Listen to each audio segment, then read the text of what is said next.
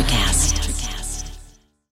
When you need mealtime inspiration, it's worth shopping Kroger, where you'll find over 30,000 mouth-watering choices that excite your inner foodie. And no matter what tasty choice you make, you'll enjoy our everyday low prices, plus extra ways to save, like digital coupons worth over $600 each week. You can also save up to $1 off per gallon at the pump with fuel points. More savings and more inspiring flavors make shopping Kroger worth it every time. Kroger, fresh for everyone. Fuel restrictions apply. Another day is here, and you're ready for it. What to wear? Check. Breakfast, lunch, and dinner? Check. Planning for what's next and how to save for it? That's where Bank of America can help.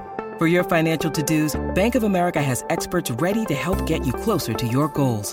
Get started at one of our local financial centers or 24/7 in our mobile banking app.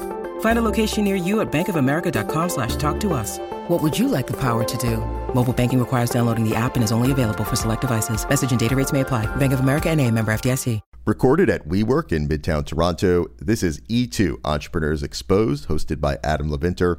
E2 is the podcast where great entrepreneurs tell their story. This is E2 Entrepreneurs Exposed, where we speak with all kinds of entrepreneurs, creators, and pioneers doing amazing things in business and beyond. This episode is brought to listeners in part by the Entrepreneurs Organization and the local chapter in Toronto, Canada.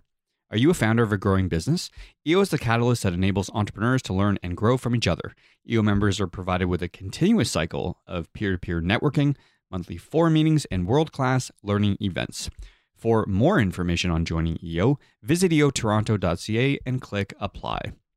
Have you ever thought about buying a mattress online? If you haven't, you probably will after you listen to today's guest and his story. It's my chat with Mike Geddes, who co-founded Endy, Canada's fastest growing vertical e-commerce company and market leader in the online mattress space. Mike, who is an engineer by trade, pivoted from oil and gas into entrepreneurship, founding Endy.com a few years back, and we talk about that in his story today. How he narrowed in on his minimum viable product, Endy's approach to growth versus its American rival Casper, what businesses can learn from the Disneyland experience, Endy's appearance on Dragon's Den, lining up investment from celebrities, and much more. By the way, 6-time Major League Baseball All-Star Jose Bautista invested in the company after sleeping on and falling in love with an Endy mattress. Quick disclaimer, the overall audio in this one is a little buggy. Our apologies for that, but the listenability is still certainly there. The content is great. So please enjoy this very wide-ranging conversation with Endy's founder, Mike Geddes.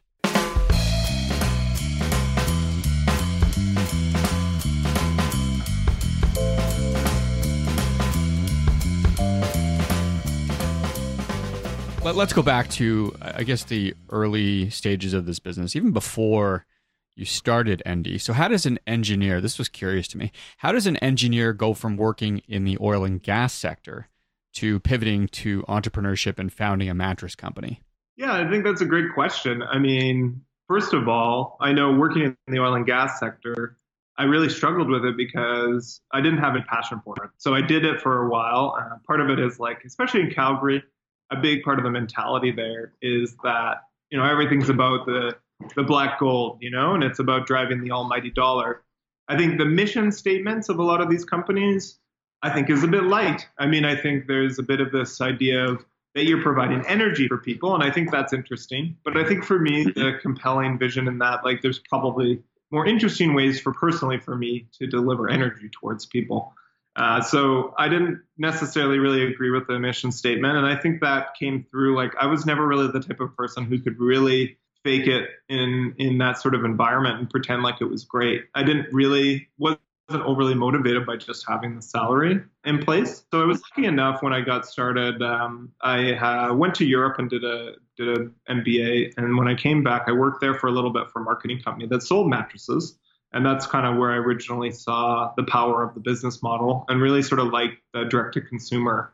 I returned back to Calgary and I was working in oil and gas, but then I started really getting interested. I was lucky enough to be working with an entrepreneurial group of people and had the ability to be able to start testing, selling products on Amazon and Groupon and things like that. And so I was sort of doing this as a moonlight job and spending more and more time there. And I think part of it, what I found as an entrepreneur, that really it comes down to finding a passion, like being something that you're sticky towards. It doesn't feel like work when you're just sort of obsessed about doing something. And I think that was a key part to it, is having that drive comes from a passion. It doesn't necessarily come from saying like, I want to be an entrepreneur and I want to build a big company. I mean, I think there's a bit of that in it, but I don't think that's really the intrinsic motivation that gets you to start going. How do you get passionate about mattresses? So you've got a co-founder, and you've talked about this before. There were a few ideas that you guys kicked around before you landed on this one.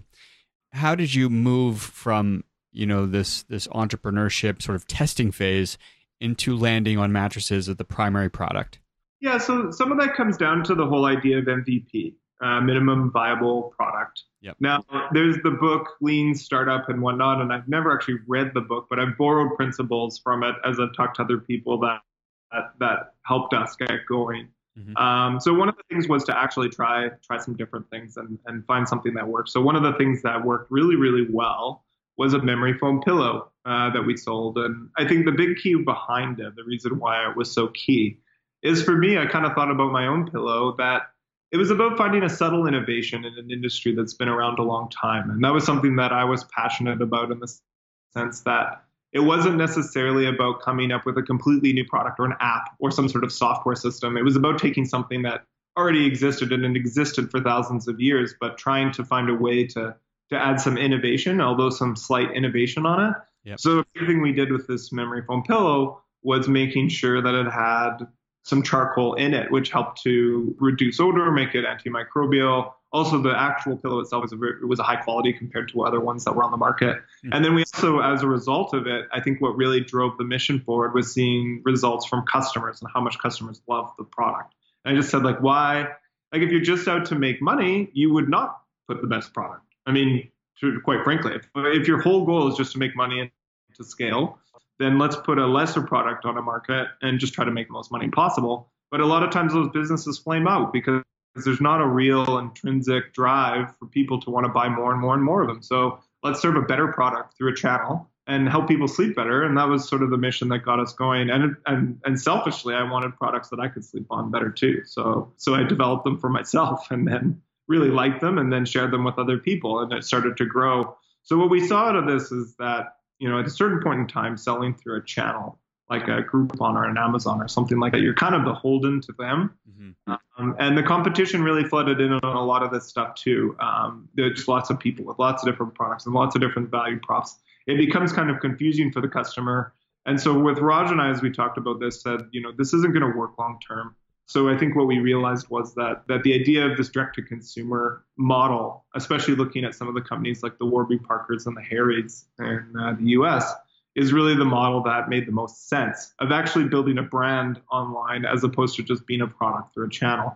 And I think as we've started to really iterate on this idea, we've really seen the power of it, that I think traditionally selling products online was really about low price, about driving volume, and it was kind of more like a distribution, like a wholesale distribution channel direct to consumers via an Amazon or a Groupon or something like that. But the power of building a brand is that you actually have the ability to connect with customers a bit more on an emotional level, and actually be able to scale something that will last. So yeah, as we continue to work on this and as we got Envy going, we really just saw, the biggest affirmation for us, the biggest thing that has kept us going is seeing how much our customers love sleeping on our mattresses and seeing how this model made so much sense, just because of the fact that really the mattress shopping experience for a lot of people, it was neither here nor there. Like I don't know if we met people who were like, it's horrible, I hate it, because there's really no other alternative. In some ways, it was sort of like a need-based industry. Like, I need a new mattress,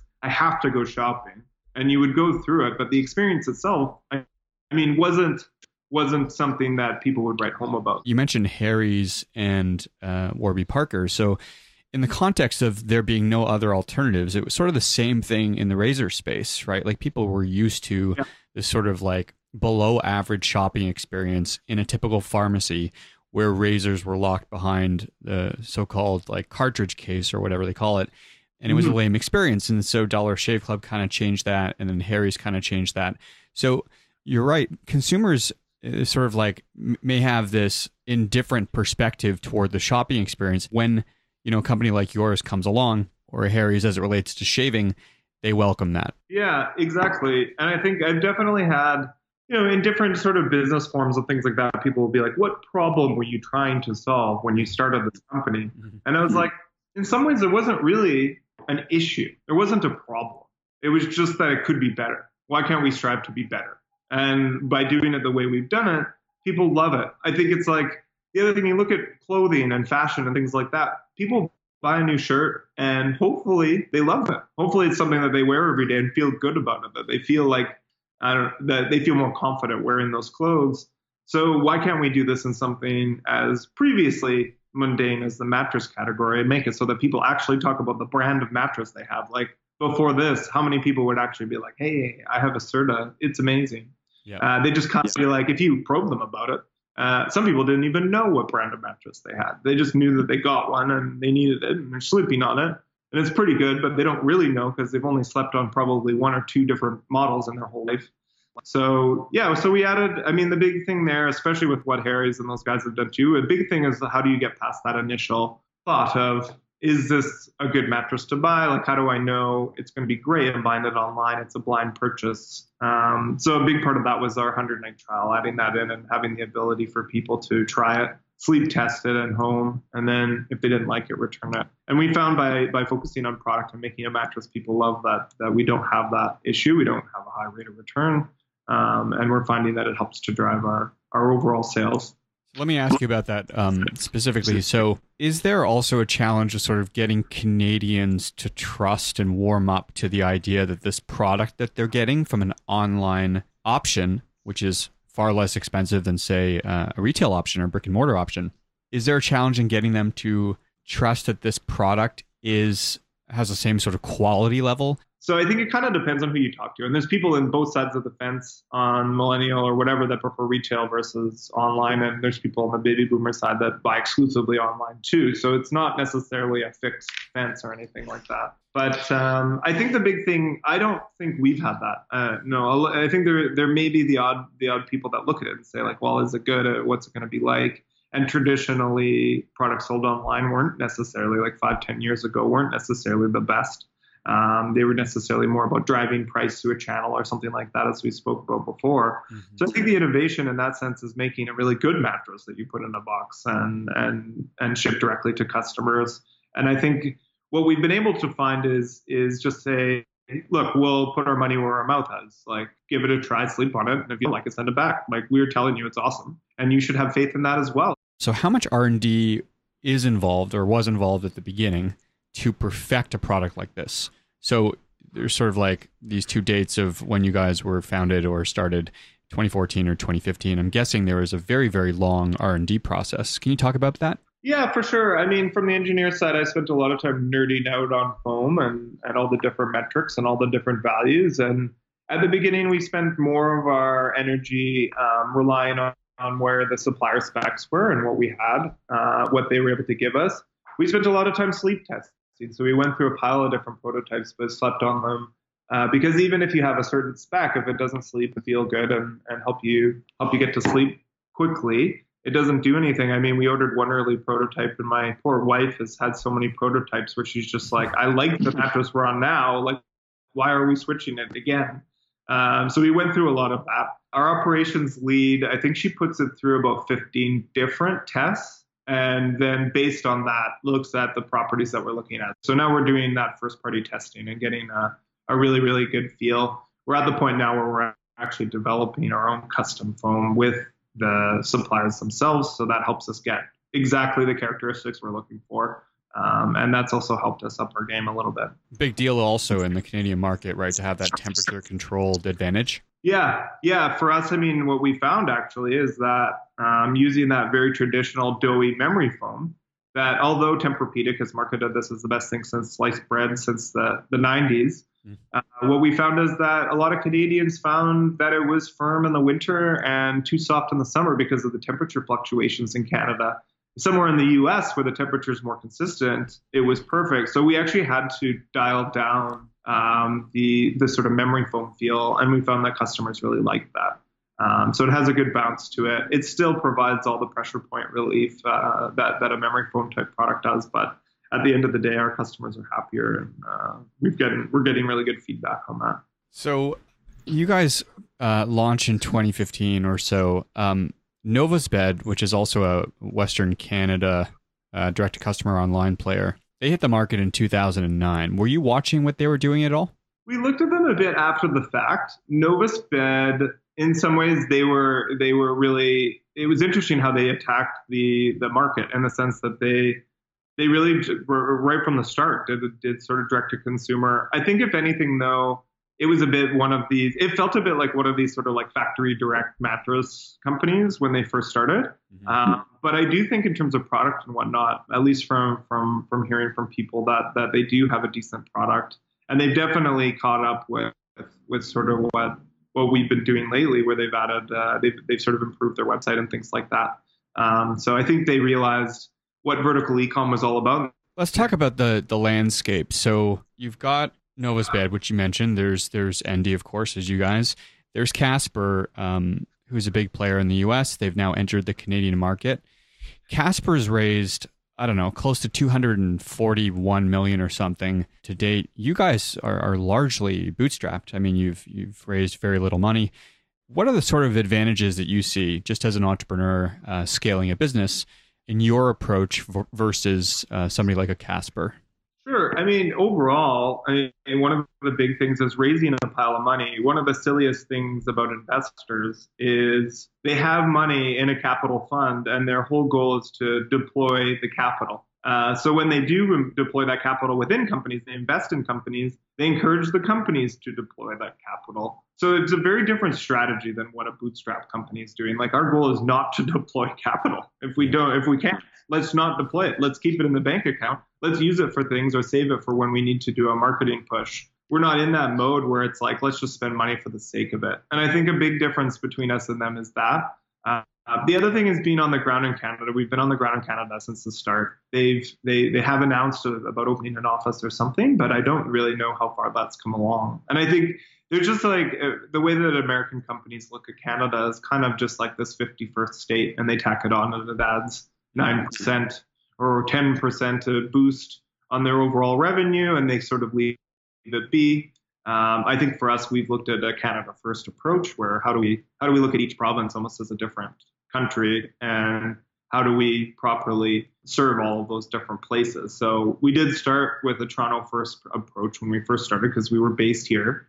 But as we've grown, we've looked at expanding in a sense of like, now how do we look at BC? How do we look at Alberta? How do we look at Quebec and all these different places? And I think that's helped us a lot for sure, because even there's nuances between the different provinces and the way people look at things. You've got a facility in Montreal. Are you opening additional manufacturing here as well? Yeah, so we work with partners. We contract the manufacturing, but we're getting very, very tied together, very close. We have a couple of different partners. We work with a couple of different ones. But yes, we have one in Quebec. What are the markets like?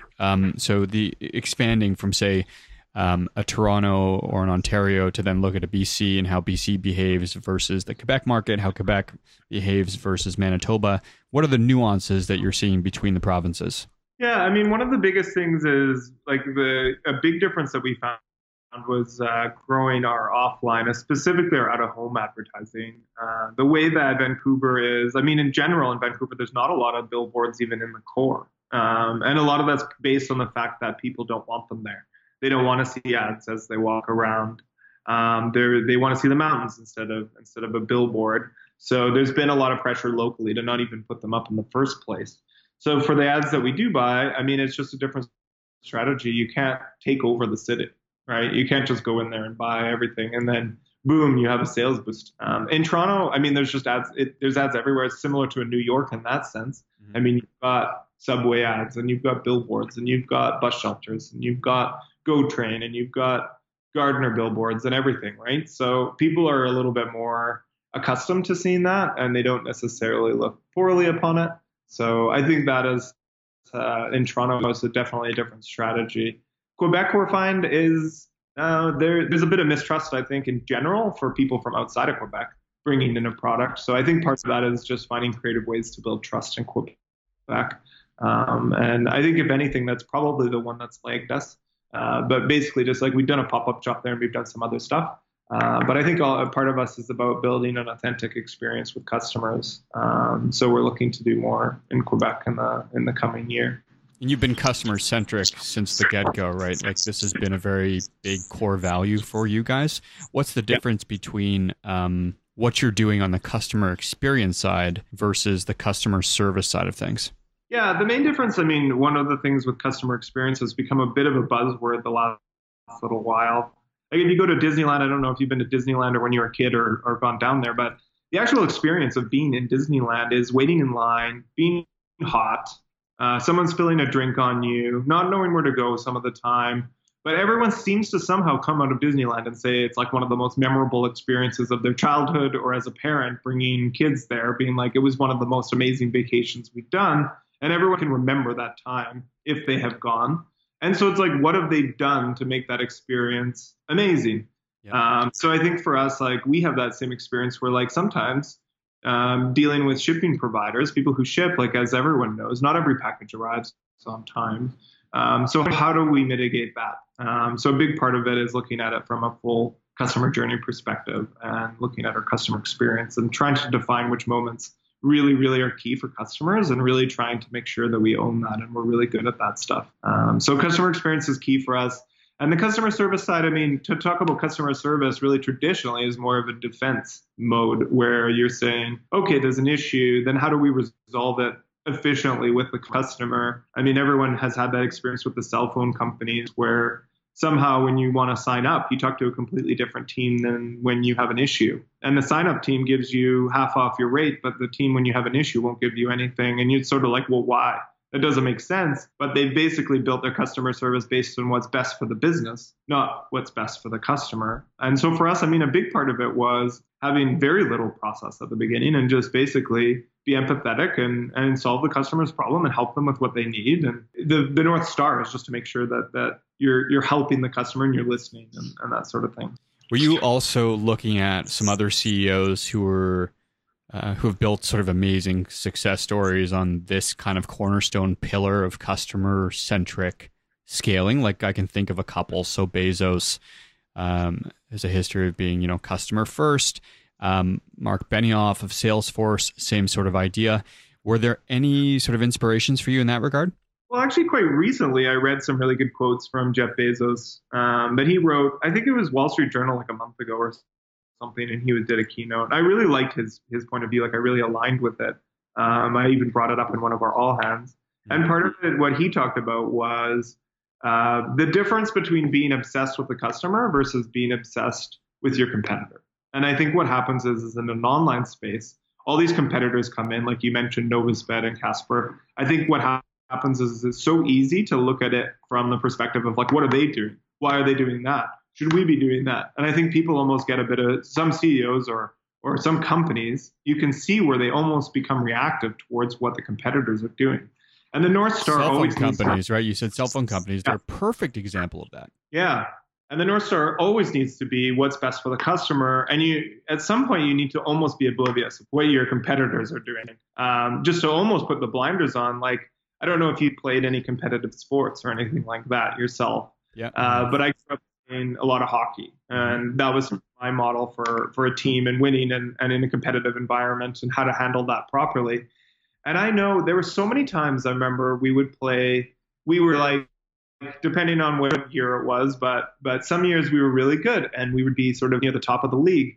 And then we would play the bottom team in the league and somehow lose. And, after the game, you'd sit down and be like, how do you lose to the bottom team in the league? Like you're bona fide better. And you go on the ice and then all of a sudden out of nowhere, they're scoring goals on you and you've lost. And so I think a big lesson from that was the idea that we weren't playing our game. We were playing their game. We were playing reactive to what they were doing and saying, look, if they move there, we'll move there.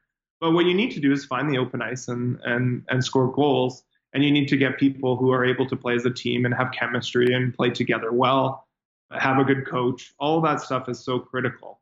And scoring goals for us really is getting good customer reviews. That's really kind of where our compass has been forced and pushed since the beginning. And I think to be able to do that, to look at what anyone else is doing doesn't really matter because I have no idea what's going on inside their company. Like maybe they're struggling, maybe they're doing great. I don't know. But if we're growing and our customers are happy, then we're in a good spot. Let me ask you about marketing channels, Mike. So you mentioned earlier the billboard landscape in an Ontario market versus in BC. How did your marketing channels evolve as you grew? So in your first year, say you do $1 million in revenue. In your second year, you scale to 10 million or so, and then it's up and up from there. How does the marketing shift? Like, what were you doing in your first year versus what you guys are doing now?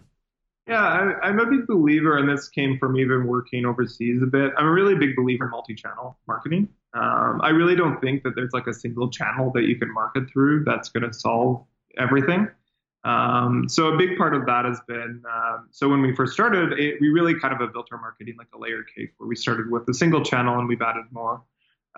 So adding it together, I think there's new challenges in terms of how do you measure attribution. And a lot of people talk about that in the marketing world, about how do you know which impression is the one that drove them to actually make a purchase. Mm-hmm. I think from looking at it from our perspective, it doesn't really matter. At the end of the day, the whole thing works together like an ecosystem. There's not like a single piece of it that makes it so that it's performing, and without that single piece, the whole thing wouldn't work. But when it all works well together and it's communicating well and our brand is on point and consistent, you're going to see that people resonate with it, that they remember who we are, that they know what we sell, and that they have the ability to find our website or our retail locations or anything like that to be able to purchase. So that's the goal that we're trying to build, and to build an ecosystem that's consistent, that's streamlined.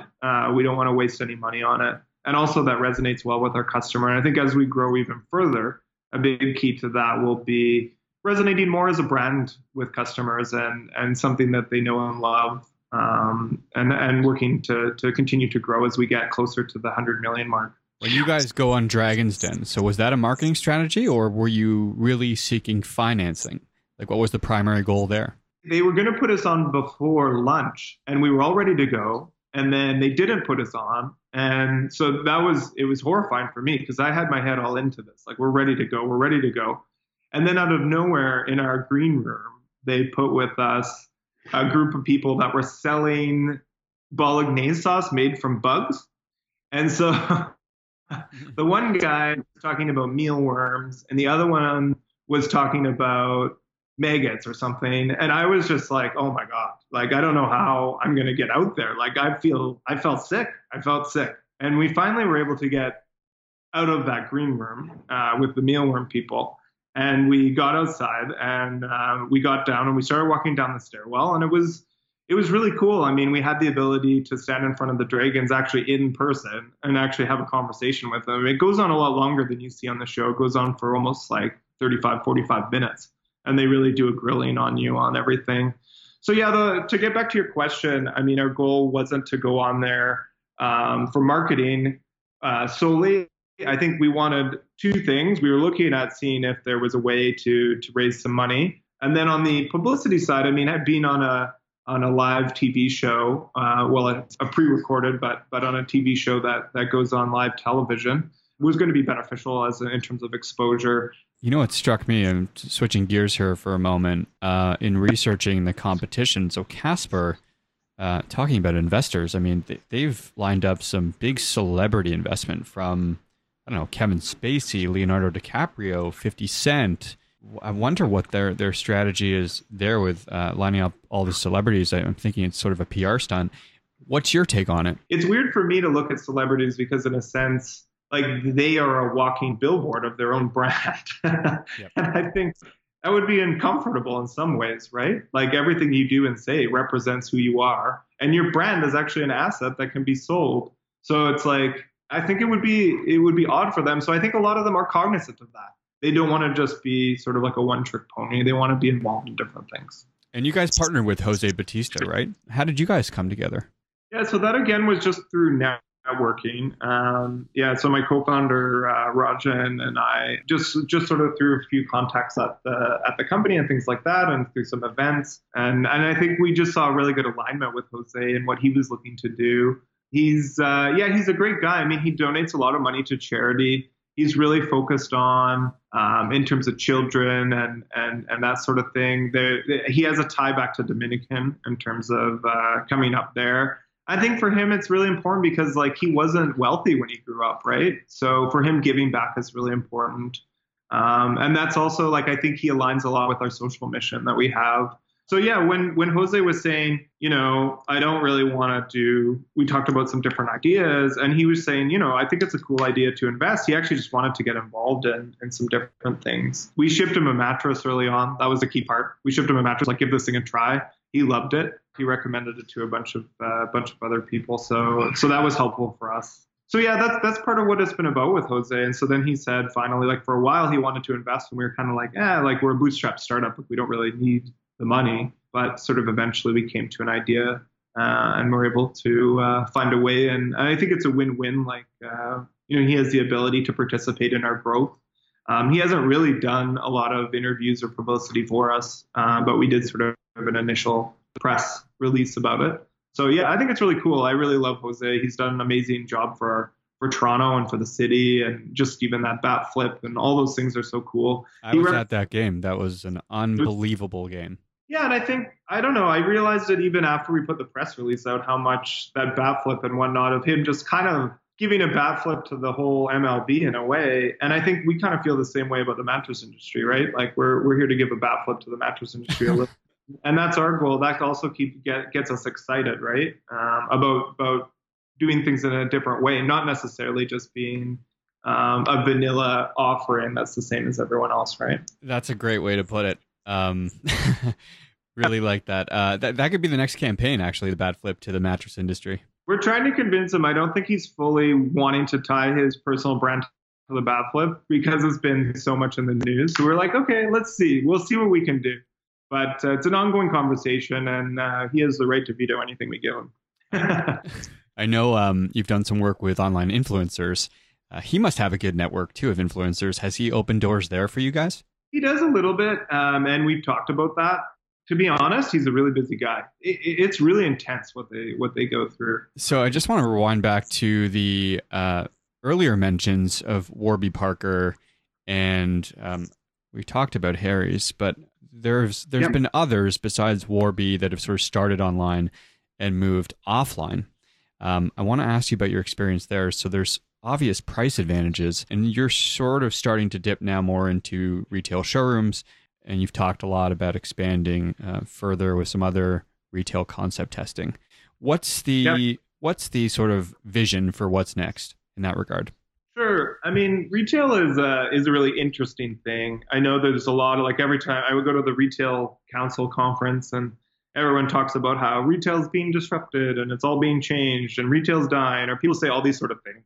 But at the end of the day, what's really changed is like when you really look back on it. I mean, I was even having a conversation yesterday with my wife about pizza chains, right? And what makes a successful pizza chain. And it was just looking at it, like back in the day, you really just had to have a lot of locations in the right places. And you had to have pizza in your name somehow. And if you were able to make a decent pizza, it was good. But like, I don't know, some pizza chains that exist in Toronto, I think are okay, right? They're not that amazing, but they just exist and they're near you. So I think that's where retail played a really strong point, is that you didn't necessarily need to have the exact best offering. You just had to be convenient and have your location nearby so that the person, if they were going to buy that product, could get there and buy it. In the new age, you have the online presence. So a lot of the online retailers who are like us are able to produce a fantastic product and win over customers that way. So then what happens with retail? Does retail disappear? No, it doesn't. So I think we've looked at this that, yes, we are looking to do retail.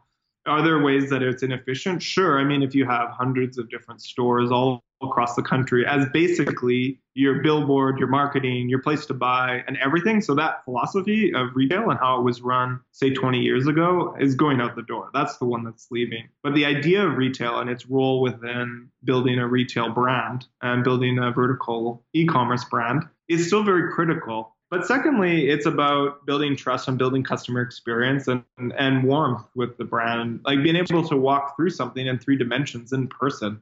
The type of experience that you can impart on your customer is amazing, what you can do with it if you do it the right way. I sometimes think of some of my best experiences in terms of purchasing something, and a lot of them, like, buying a car or something like that, where you've really had the ability to do the test drive and you do all that different stuff. The retail and actually being able to go in person has been a key part to that. So I don't think we want to ignore that. We also look at terms of different customers and how they are. Not everyone's an online shopper. It's like the way people communicate. Like not everyone's an emailer, not everyone's a texter. Some people only want to talk on the phone. So we have to be able to expand our breadth as we want to grow and have access to people that may or may not shop online. So I don't think for us, like retail isn't like we're going to go into retail and that's going to triple our business overnight. It's a long-term investment. But I think if we put stores in the right place, we create an amazing customer experience. We put products that are relevant for people and are accessible in terms of pricing. And we've done that from the start. We're going to see that people really resonate well with it. And I can see us not having an experience that's a money-losing experience, being thoughtful about it. In terms of the unit economics, so do you foresee any challenges maintaining price points with the consistent increases that we've seen in commercial real estate? Some of these stores are just saying, you know what, I have to shut my doors down. So I think what it becomes is, if you're able to get in a really high traffic area, I still think there's a way to make it work. But at the end of the day, you are right. As real estate continues to rise, you have to be really, really laser focused on location and how you're able to fit that into your marketing ecosystem. Okay, Mike, so I'm going to shift gears. We only have a few minutes left. Some quick rapid fire questions for you. What's the difference between innovation and disruption, in your opinion?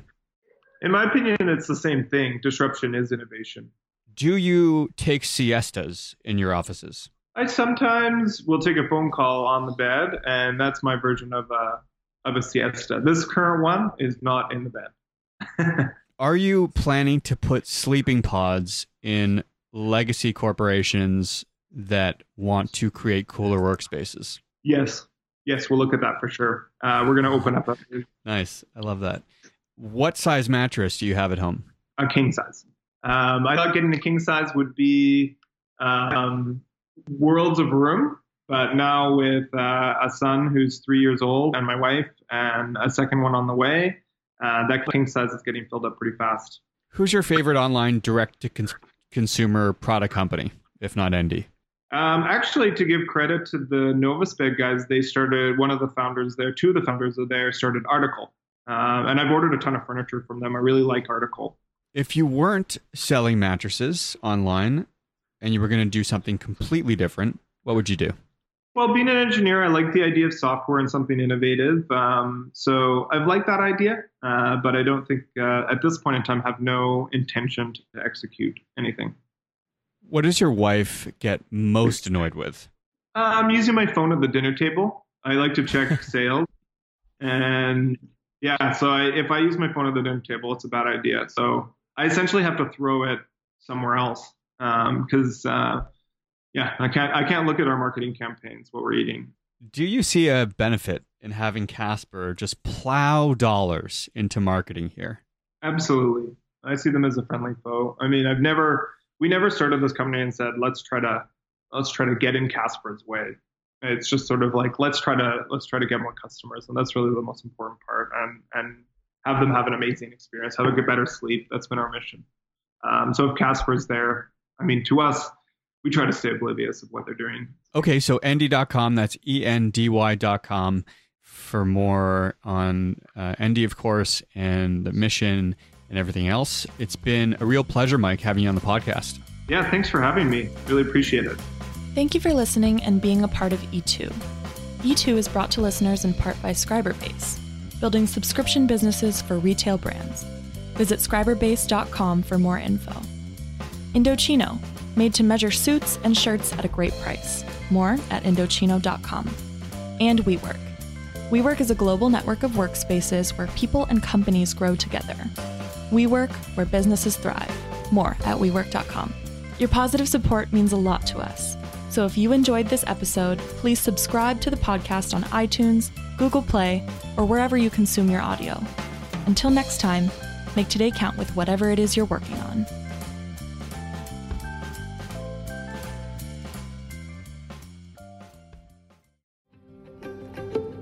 Have you ever wondered what actually happens in Congress every day? Stay informed on Capitol Hill's daily happenings with a concise, factual summary of the Senate and House of Representatives' activities from the previous session, free from bias, on the Congressional Record Daily Digest podcast. Subscribe on your favorite podcast platform and discover the process from the heart of U.S. politics. The Congressional Record Daily Digest, an Electricast production.